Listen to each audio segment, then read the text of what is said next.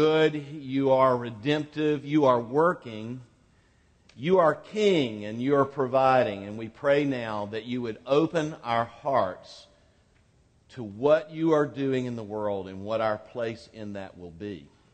And we pray this in Jesus' name. Amen. Turn in your New Testaments to Luke chapter 10, verses 1 through 17. Luke 10, 1 through 11, and we'll read 17 actually.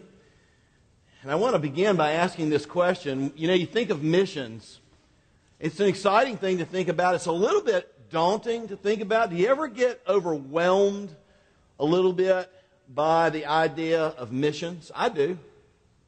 I mean, right now in the Middle East, there's an unbelievable spreading oppression against the church. Violent against Christianity. Our embassies are on fire all across the Middle East and the northern part of Africa and some places in Asia. A lot of that has to do with our country, but a lot of it is also a clash of cultures, and a lot of it simply is we don't want Christianity as well. What do you do with that? What do you personally do with that? And then there's this growing sense of secularism in our country, and of course in Europe.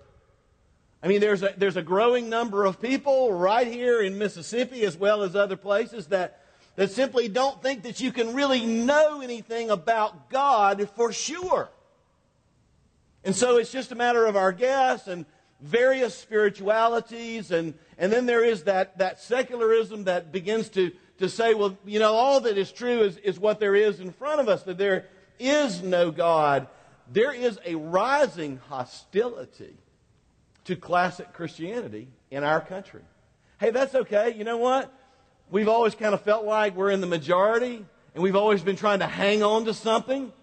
Guess what? We're not. So let's don't try to hang on to something. Let's try to love people. Let's try to really be salient. Let's really try to make a difference and put our focuses, rather than hanging on to something, into seeing God do something through His church in this country. But as you see the secularism, you see it in Western Europe, in America, you say, what can I do about that? And then there's just the vast numbers of people. I walked out of my hotel room a few years ago in Kuala Lumpur, Malaysia. I've never seen so many people per square inch in my life. If you've never been to Asia, you've never seen so many people and bicycles and people walk. It's not like here people drive and there's highways and I just looked, and this was a country that, you know, was not a very small percentage Christian, a majority Muslim country, and I'm thinking, wow, and all these people, God cares about all these people. What are we going to do about all these people? And then there's you sitting here this morning thinking about missions from Madison. It is a little overwhelming if you really think about it. But our text takes us back to the earthly ministry of Jesus, where persecution was a lot more present than it is for us. When persecution was beginning of believers in Jesus Christ was beginning to become more hot, where there just weren't that many believers to start with. Oh yes, there were multitudes thronging to hear Jesus, but there weren't that many people who were following Jesus at this time. And whatever we feel in the sense of being intimidated or overwhelmed about Christ going to all the world, trust me, they felt it even keener than we did. We do. And what we find this morning from Luke 10 is Jesus just simply has a different view of the world than we do. He has a different view of the message and missions than we do. Jesus teaches us this morning that the kingdom is a harvest looking for hands. The kingdom is a harvest looking for hands. Luke 10:1. After this, and the this he's speaking of was the sending out of the 12 apostles on their missionary journey, and they had returned. After this, the Lord appointed 72 others and sent them on ahead of him, 2 by 2, into every town and place where he himself was about to go. And he said to them, the harvest is plentiful, but the laborers are few. The harvest is plentiful, but the laborers are few. Therefore, pray earnestly to the Lord of the harvest to send out laborers into his harvest. Go your way. Go your way. Behold, I am sending you out as lambs in the midst of wolves. Carry no money bag, no knapsack, no sandals, and greet no one on the road. Whatever house you enter, first say, peace be to this house. And if a son of peace is there, then your peace will rest upon him. But if not, it will return to you. And remain in the same house, eating and drinking what they provide, for the laborer deserves his wages. Do not go from house to house. Wherever you go, enter a town, and they receive you, eat what is set before you. Heal the sick, and say this to them, the kingdom of God has come very near to you. But whenever you enter a town, they do not receive you. Go out into its streets and say, even the dust of your town that clings to your feet, we wipe off against you. A kind of a Middle Eastern way of saying we're done with you. We wipe off against you. Nevertheless, know this, the kingdom of God has come near. In verse 17, the 72 returned with joy, saying, Lord, even the demons are subject to us in your name. The kingdom is a harvest. He said to them, verse 2, the harvest is plentiful, but the laborers are few. You know, they're probably thinking, hey, we know that this is important, but how will this, through us, become anything significant? Jesus is persuasive. Yes, Jesus draws the multitudes. Yes, people put their trust in Jesus, but will they listen to us? They even turn away from Jesus. In droves, we read in John's Gospel, they turned away from Jesus. In fact, so many of them turned away from Jesus that he turned to the 12 and asked, will you also leave me? And Peter said, but to whom shall we go? For only you have the words of life. And you're sending us? Yes. Just like you and I feel about our neighbors and the people in our workplace, right? They're going to listen to us. And the people we sit on the sidelines of ball fields with and do things with and other places. And Jesus Christ is saying to them and saying to us today, look, it's not a matter of if people will come, but how many you see. We need to believe that this morning. It's not a matter of your personal persuasion. Yes, we want to be winsome. Yes, we want to be persuasive in the sense of how we live and deliver the message. But finally, this is going to be His kingdom. This is going to be His harvest. Right now, there are so many broken people that God is preparing for the gospel. Right now, in Madison and Ridgeland and the greater Jackson area, so many thirsty people, empty people, ready for the message. That's what Jesus is saying. Go out, the harvest is plentiful, overflowing, superabounding. And he goes further. He says, there's so many people in this harvest that you can't even harvest them all. You need to pray to the Lord of the harvest that He will send out more laborers into the harvest field. Now look, we're talking about at a time when people are turning away from Jesus Himself and the gospel is going forward. Jesus sees, of course, the future of salvation going to the ends of the earth. This is the beginning of that. There's so many who are ready, Jesus says. So many who are empty. So many who are parched. So many that will listen to you. You have no clue. You better pray for more people than you to go forward. Therefore pray earnestly to the Lord of the harvest, verse 2, to send out laborers into the harvest field. God's still saying that the kingdom is a harvest. Yes, in your neighborhood, the kingdom is a harvest. We say, I know it's a field. And I know we plant seeds. And I know we water the seeds. And like agriculture, I know it takes a long time. And sometimes when you plant the seeds, you get rejected. We understand that the kingdom is a field. We're not sure we believe the kingdom's a harvest. That's the good news to us this morning as we think about the world, as we think about our lives.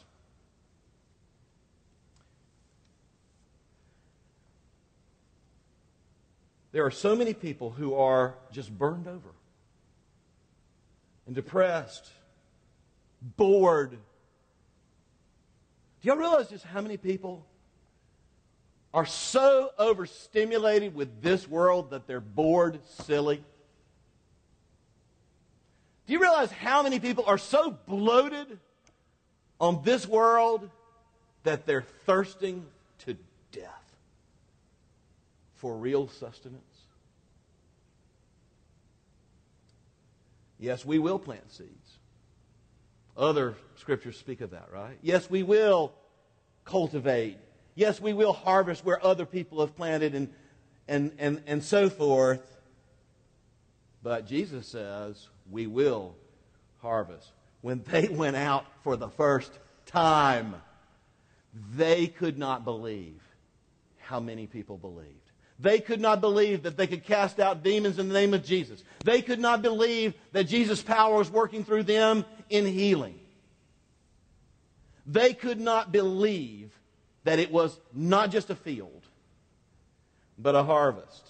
The Apostle Paul was always amazed when people heard the message of the gospel for the very first time in these Gentile lands, the Roman Empire. And deep in their hearts, there's just this. And look, guys, when God has prepared a hungry soul, there's just this connect right there with the gospel. We see this all over Paul's letters. One of the great places in Acts 17, Paul goes to the university to share the gospel. Paul goes to the seat of skepticism. Paul goes to the place of philosophy of the entire world. The highest academic staff, if you will, of philosophy in the world sat in the Areopagus in Athens to consider all the latest philosophies of the day, and they mixed and matched and compared religions and philosophies and sat in judgment over them all. And the Apostle Paul walked right into the college of professors, stood up and preached the gospel. Some of them said, this guy's an idiot. Others said, we got to hear more about this. And do you know the most amazing thing about Acts 17? The most amazing thing about Acts 17 isn't just that Paul was culturally sensitive. I see that you're religious and you have these altars and here's one to an unknown God. That's incredible. No, the most amazing thing is that right there in the text it says 4 people believed immediately. Immediately. In the Areopagus. Folks, if people believe immediately in the Areopagus of Athens in the first century, they will believe in your neighborhood in Ridgeland, Mississippi. Be encouraged. God's out ahead of us, you see. This is a beautiful thing. Yes, we will plant seeds, but we will harvest. Look, I know there's a downturn for Christianity in the West. Exploding everywhere. It used to be a downturn, or never had come yet. I know that among some of our younger people there is a spirit of skepticism, but I will tell you, among our younger people there is also a spirit of belief. And there is a solid core of younger people who want to go deeper, actually, than some of the people in my generations, who want their theology straight, want to know God, and want to represent Him in this world. Yes, I know, if you look at the statistics, yes, I know, as you look at the culture, yes, I know, as you see the decline of things, even in the South, we're going to be down to barbecue, football, and sweet tea before it's over, and that's it. So what? It's a harvest field. It's a harvest field. Jesus said, I will build my church. I will build my church, and the gates of hell will not prevail against it. You know, I know what I speak because when I went off to college, went off to Auburn University in 1980, grew up in the 60s and the 70s. In case you don't remember or you weren't born then, the 70s were called the Me Generation, and they weren't called the Me Generation for nothing. But I went off to Auburn University in 1980 with a secret that nobody knew. I was disillusioned and jaded with life. Being outgoing and being jaded are two different things. And though I was outgoing, I was empty, and you would have never suspected it if you looked at me.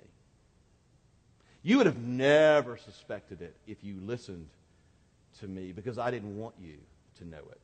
I'm not sure I fully understood it myself, but you would have never suspected that I was so hungry for God's love, so hungry for God's presence, and privately empty. But I'm going to tell you, I heard the gospel through my now brother-in-law, who's a PCA minister. There's a story there. And other people. And the Lord brought me into His kingdom. The beginning of my junior year at Auburn University. The other day I was driving down the road and I was listening to one of the Christian radio stations, don't remember which, and there was a kind of one of these shows where they bring in an expert. The expert talks a little bit, somebody calls, talks a little bit more. And the subject was revival. The subject was awakening. And this guy was good. He was giving like history of the Great Awakening and the Second Great Awakening. Incredible times where God's church began to just taste again the sweetness of the gospel and compared to everything else. And as the church arose and as God's Spirit moved, a massive ingathering, a massive sweeping into the kingdom of people in America in the First and Second Great Awakening. But they asked him the question, when was the last time we had anything approaching a real awakening? Now, my ears were perked. He didn't even hesitate. He said the last time we had anything approaching a real awakening of the gospel in this land was in the early 80s on college campuses. I went to school in 1980. And then he added, and one of the places of most intensity of this revival was Auburn University. I thought I would just stop the car. All my people were Alabama people. I'm still not quite sure why I went to Auburn. I wanted to stop the car and cry. Because God loved me so much that He caused that hunger in me. And He got me to the right place. And y'all, He swept me up into His love. That revival had my name on it. It was an incredible experience as I was just listening right there 30-something years later as a pastor. It's a harvest, not just a field. Don't be discouraged. Yes, we'll plant. Yes, we'll be rejected at times. Yes, we'll cultivate where other people have planted, but we will harvest. Do you believe that? And all over the world, places that were as hard as brick. You couldn't even get a plow down into it. Hard as concrete. Like Korea, where generation after generation after generation of faithful Christian missionaries just were buried with no converts. 60-something% of that country are evangelical Christians now.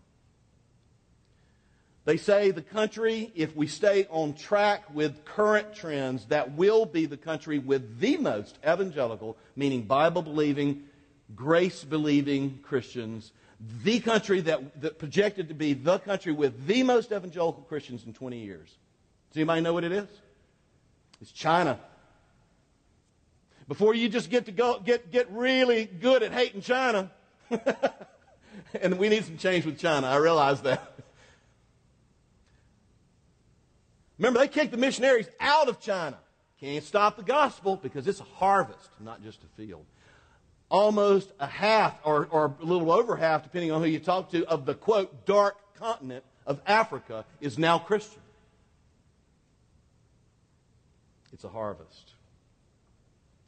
The kingdom is a harvest. Secondly, looking for hands. Hands, what I mean is farm hands.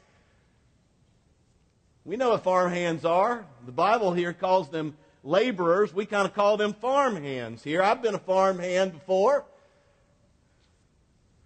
Not professionals, not super gifted people, just regular, ordinary believers who are willing to be farm hands in the harvest.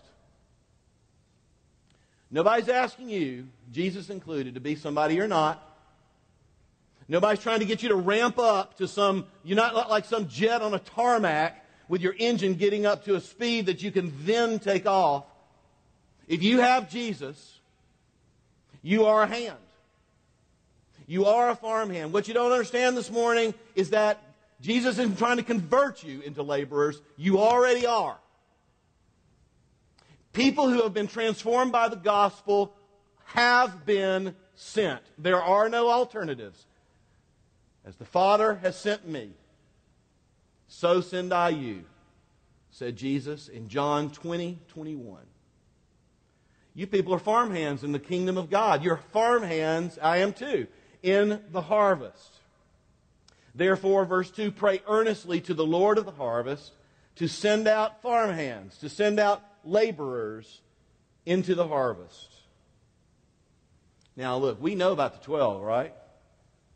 Remember, he chose his 12 and he named them and he set them apart to be apostles.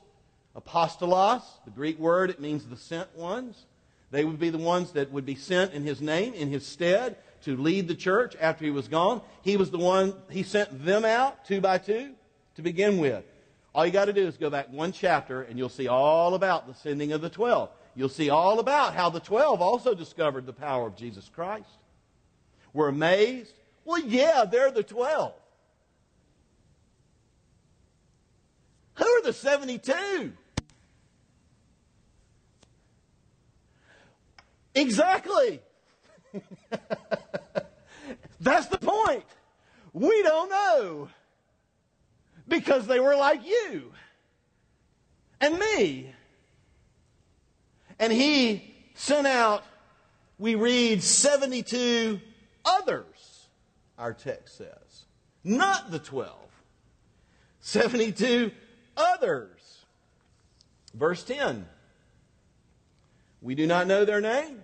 They were ordinary people. He sent them out 2 by 2, quote, to every town and place where he himself was about to go. It's kind of like the theory of war. You know, there's a big debate with whether you can win a war with drones. Do you all know what drones are? Those are like unpiloted people in the Pentagon with joysticks, flying airplanes somewhere else in the world. Whether you can win the world with drones and fighters and bombers, or whether you got to have, here's the phrase, boots on the ground to actually subdue a city and actually take it over. Guess what? You still have to have boots on the ground. We pray that wars will cease. But in the kingdom of God, Jesus is saying, I want hands in the field. I don't want just the radio. I don't want just the internet. I want churches. I want hands in the field. I want laborers in the field. I want boots on the ground. And you're going to be amazed at how this is not just a field, but this is a harvest. You see, it is all, for a big theological word, incarnational. Incarnational. And the Word became flesh. God, who is a spirit, God who sits enthroned amidst the cherubim, Father, Son, and Holy Spirit, God the Son, took our flesh upon him to come and live in our place the life that we could never live before God, and to die in our place the death and judgment that we deserved. God became one of us. St. Augustine said, what is not assumed is not redeemed. In other words, if Jesus is not 100% human, then we are not 100% saved. God is the original missionary. The Father sent the Son. God so loved the world, right? That He what? Sent His only begotten Son, who took on flesh. You know what? Missions has never changed. From the moment where, in the fullness of time, at just the right time, God sent His Son, born of a woman, born under the law, to redeem those under the law. From that time until now, missions will always be in the flesh. As the Father has sent me, Jesus said, so send I you. If you've received Christ's forgiveness, His acceptance, you know His love, if you have, through the finished work of Jesus, been adopted into God's family and been given a new life, then you are that same person who must be a hand in the field of the kingdom. There is no alternative. The question is not whether you're going to become one or I'm going to become one. The question is whether you're going to recognize that Jesus has made you one. It's kind of exciting if you think about it. This is like not a decision you have to make. It's already been made.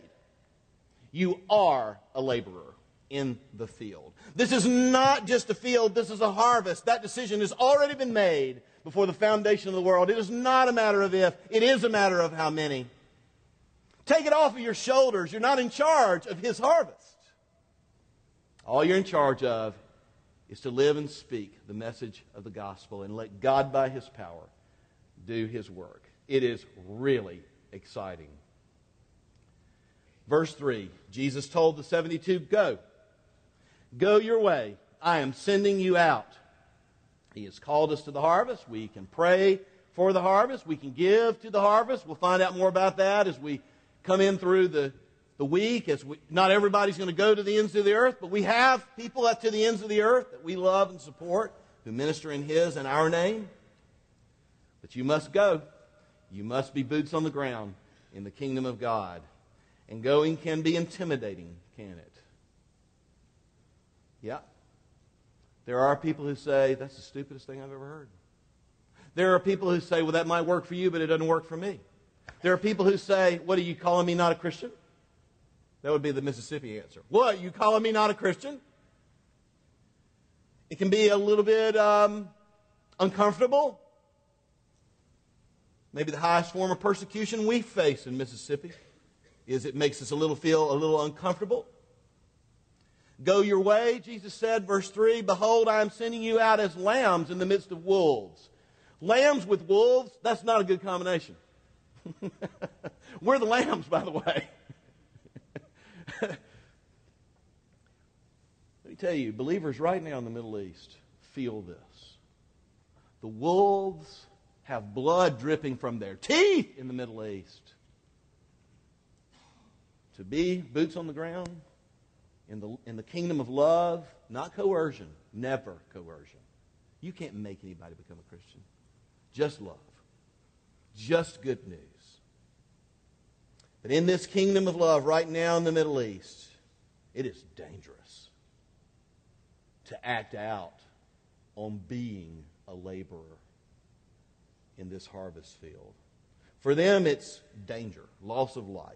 For us, it's being a little uncomfortable. And I'm not trying to say that to make you feel guilty. I'm just saying that if you lived in the Middle East, what would be expected of you by King Jesus is to sacrifice your life. That's all I'm saying. There aren't any cushy desk jobs in the kingdom of God. I think in our society where everything kind of does revolve around us and our comfort, we forget that. It's time we unforget it. Your pastor included. But this is the other place in the text where it is so encouraging. God really is in charge of this thing. God really will take care of you. Look at verse 4. Carry no money bag, no knapsack, no sandals. Greet no one on the road. Go to whatever house you enter. And then he goes into this whole thing about, I'll make sure you have a place to stay. I'll make sure you have what you need to eat. This is my kingdom. I'm sending you out. I will take care of you. God is saying, don't even take your own food. That is how much I will take care of my boots on the ground in the kingdom. It is my harvest. It is ready for you. I am the Lord. When they reject you, Jesus says, they're not rejecting you. They're rejecting me. And just shake the dust on off your feet, because it's not about you. Because all you are is a witness to the reality of my love, to the reality of the cross, to the reality of real grace and real forgiveness. All you are is a witness to that reality. But I love these words. Look at verse 9. Heal the sick and say to them, to the people, the kingdom of God has come near to you. Verse 11, nevertheless, know this, the kingdom of God has come near. We are to go out saying these words. The kingdom of God is right here. God's reign inaugurated through Jesus Christ. God's salvation coming out through Jesus Christ, out through His apostles, out through the 72, out through all the people in history, all the way down to you. The kingdom of God is right here. That's a good thing for the kingdom of God to be near. We are simply to announce the nearness of the kingdom by living, showing and telling, living and speaking the gospel. Do not take the salvation of anyone on your shoulders. If it's your child, don't do it. I realize you're their daddy, you're their mama, and you can make them make their bed, but you cannot make them a Christian. If it is your coworker, do not take it on your shoulders. It is not your kingdom. It is not your harvest. Just say the kingdom of God is right here. And here's what it looks like. It's cross-shaped, full of grace and truth for thirsty souls. You just live joyfully your life in the gospel and talk good news to people. Like it's good, okay? Some people are so intense with the good news, it doesn't feel good to the people listening. You got to see this when you're overwhelmed by missions, even if it's in your own neighborhood. It's God's kingdom. The kingdom of God is very near. You will be surprised, as were the 12, as were the 72, as was the Apostle Paul. You will be surprised at who will come as you just live out loud joyfully the kingdom of God.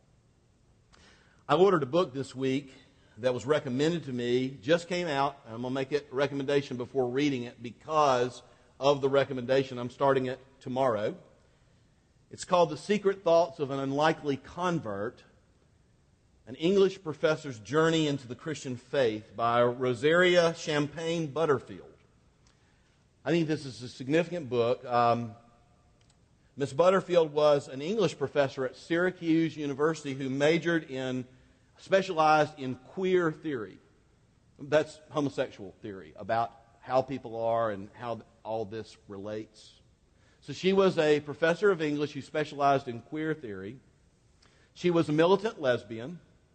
She got to know a Presbyterian minister and his wife, and over months, just through a series of discussions, she was soundly converted.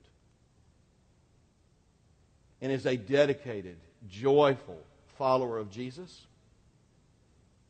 And married now to a believer who is himself a Presbyterian minister. It's an amazing story that she is just now, a few years later, writing this book. The kingdom of God is very near. Do you believe that? You know, there's different ways to look at the kingdom of God. Maybe one radical way to look at it, and this is not the way it's portrayed in all the Scriptures, so this is very selective, okay? The kingdom of God is kind of like a permeable wall. Can you see maybe a clear, permeable wall that people just get pulled into.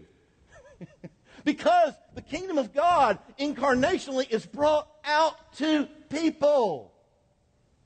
And it's permeable. And God snatches people to the gospel through that permeable wall into the joy, into the relief, into the forgiveness, into the Spirit's life, into new life. It's really amazing. Verse 9, verse 11, tell them this when you get out there. The kingdom of God is so close. Through me. And this message, right here at you. Does that fire you up? That fires me up, y'all. That's reaching. I'm going to close with a story. There was a lady in my church. There was a lady who is in my church still, the church I pastored in Colorado. Her name is Kay Whiting. Kay Whiting is an interesting person. Kay Whiting was reached with the gospel through someone in that church. Kay Whiting just got snatched into that, just through that permeable wall into the kingdom of God. Kay Whiting just was hungry for the Word. Man, if there was a women's Bible study, Kay Whiting was there. Sunday school, Kay Whiting was there. Anywhere the Word of God was opened publicly or privately and she knew it was available and she wasn't at work, she was there. She had a huge burden for other people to know Jesus. Primarily, her husband, who hated the gospel. When I say hated, I want you to think capital H, bold, italicized, double underlined, hated. Hated. We're talking strife in the home, hated. We're talking him all the time saying, you're judging me again. She's like, I didn't say anything. She's just living for Jesus. Well, all this strife in the home goes on and on. Kay's just loving on her husband. Kay's trying to just show and tell the gospel in the most meek and approachable manner. Well, one day, there was something, I can't remember what it was. I wish I could remember because it would even be better if you knew the exact thing. They made a trade. There was something she was going to do for him. And he said, well, just tell me what you want me to do for me. She said, I want you to come to my church one time. He was stuck. Years later, Gary Whiting took me by the hand, led me to the back row of Village 7 Presbyterian Church, went all the way down, I'm talking about where the pew met the wall. That's how far back he agreed to get. All the way, a third into the second section, and he pointed to the exact molecules of wood that he was sitting on when he was dragged to that church 5 years prior to me never hearing the story until 5 years later. He said, Joseph, just what I told you about being dragged. He said, when you started preaching, I hated the gospel and I hated you. When you finished, I was thoroughly converted to Jesus Christ, and I love Him. And I love you too. He became a deacon in our church. He is now an MTW, he and Kay are MTW, that's PCA missionaries on the border in Mexico. That's reaching. The kingdom of God, you see, was near. It's a harvest. Even with somebody who hates the gospel. It's not just a field, it's a harvest field. Now, you and I are heading into a week of major focus on reaching. And you need to be here Wednesday night. I don't often say, do it. I'm telling you, right here and now, don't even think about not being here Wednesday night. You need to be here next Sunday morning. And you need to be here in Sunday school so that the Lord can reach you about reaching. So that you can hear testimonies of God's grace, and so the Lord can convince you in your heart, even more than He has this morning. The kingdom of God is near. And I'm happy to be a farmhand in His harvest. Let's pray. Lord, would you